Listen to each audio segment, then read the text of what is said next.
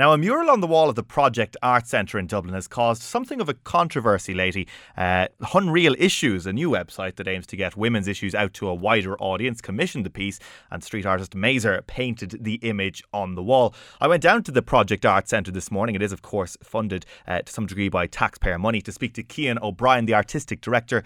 He described for me the mural that's on the wall. Project Art Centre is a large blue building in the middle of Temple Bar, and the artwork is in the shape of a heart. It's a red heart with a white outline, and in the centre of the heart the words "Repeal the 8th." And you've received a number of complaints about it, have you? We have. We've received approximately 50 complaints about the work, and we've received over 200 messages of support about the work. So, yeah, it's caused conversation. It's led to lots of interesting conversations, not only for us in terms of, I suppose, what the power of an artwork can, or what an artwork can do, or say, but also with our audiences, and with people who obviously feel very passionately about the topic the mural is about. What has been the nature of those complaints then? It's a mixture. Some of them are about obviously the content of the work, and then others are about planning. Very exciting things like city planning, and others, I suppose, are around the issue of whether or not taxpayers' money was used to create the artwork, which it wasn't. Well, I suppose you can see from their point of view. Obviously, I've read your own views on it, that it was the artist, his materials were used, and that was it. But at the same time, you can understand where people's complaints are coming from. If the Project Art Centre receives Arts Council funding, that they feel that a building which is in receipt of state funding shouldn't have a political slogan emblazoned across the front. Well, it's an artwork. It's not a political slogan. So I suppose it's how you see it. I suppose that's how you. Would you have it on? Would you have another heart on the other side saying keep the 8th? If there was an artist who of the same calibre as Mazer who approached us to make the work, then I would certainly consider it. Of course I would. Would you? Yeah, absolutely, would have to. Yeah, I think that's not. What Project is about sparking conversation. That since we're 50 years old this year, and since 1966, Project has presented work that has often been ahead of the curve, that is sparking conversations around topics that are often uncomfortable. And so I think an artwork like this, or an artwork that had the opposite message, would spark that. They're conversations that we need to have as a country, and I think it's good that we can do it through art. It's a bit naive, though, to think that it isn't a political slogan. You'd have to say so. Yeah, well, it's a political artwork. I'll go that far. But it's not a political slogan. It's not representing a political party. It's not representing, and that's, I suppose, whether or not you consider Repeal the 8th a political issue or a human rights issue.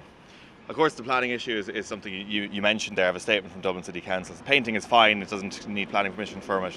Apart from if it's in the purpose of creating a mural, and the legislation applies to buildings in private ownership as well. They require planning permission when applied for, and a complaint has been received and it's under investigation. Do you fear this is going to come down?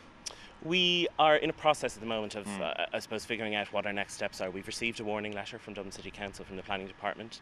The next step for them would be to begin an enforcement procedure. So we're taking advice from a planning expert to figure out whether it's best for us to apply for retention or what other routes we can go down. Obviously, I would like to keep it up for as long as possible, but at the moment we're not sure what the status of the artwork is. Have you had any murals on it before? Is this just... This is the third mural we've had on the wall in the same space in the last 2 years. So, and we've never received any complaints about the previous two, one of which was a big yes during May 2015. Okay, so it wasn't the first time that this sort of debate has been entered into. Exactly. And so I think that, and there were certainly no complaints around that. So I suppose to me that shows immediately what I suppose that this issue, the issue of repealing the 8th Amendment, is going to be incredibly divisive and an incredibly difficult, I would say, battle for those who are in support of it. And I think I'm really proud of the work. I'm really proud that we supported Mazer and the Unreal Issues to create the artwork, to give them the wall for it. And I suppose the issue of planning is dull, but it may be the thing that we fall victim to. I suppose we'll find out in the coming couple of weeks. That debate you're talking about, I mean, yesterday Tara Flynn she was taking part in that Repeal jumper campaign, of course, and her image was photoshopped, and basically very, very crude messages were put on that. This is going to be a very, very divisive issue. It already is, especially when it comes to artistic expression as well. Absolutely, and I think also there are, I suppose there are people who feel very passionately about it, that they would go so far as to Photoshop, messages onto a photograph of somebody wearing a jumper. So I think I think we're at the beginning of what I think is going to be a very interesting time for the country, and I think it's good that artists and people in the creative world, whether that's fashion or music, are starting that conversation. Do you have any regrets at all? No regrets. That was Cian O'Brien, Artistic Director of the Project Art Centre in Dublin, speaking to me earlier just beside the mural in question.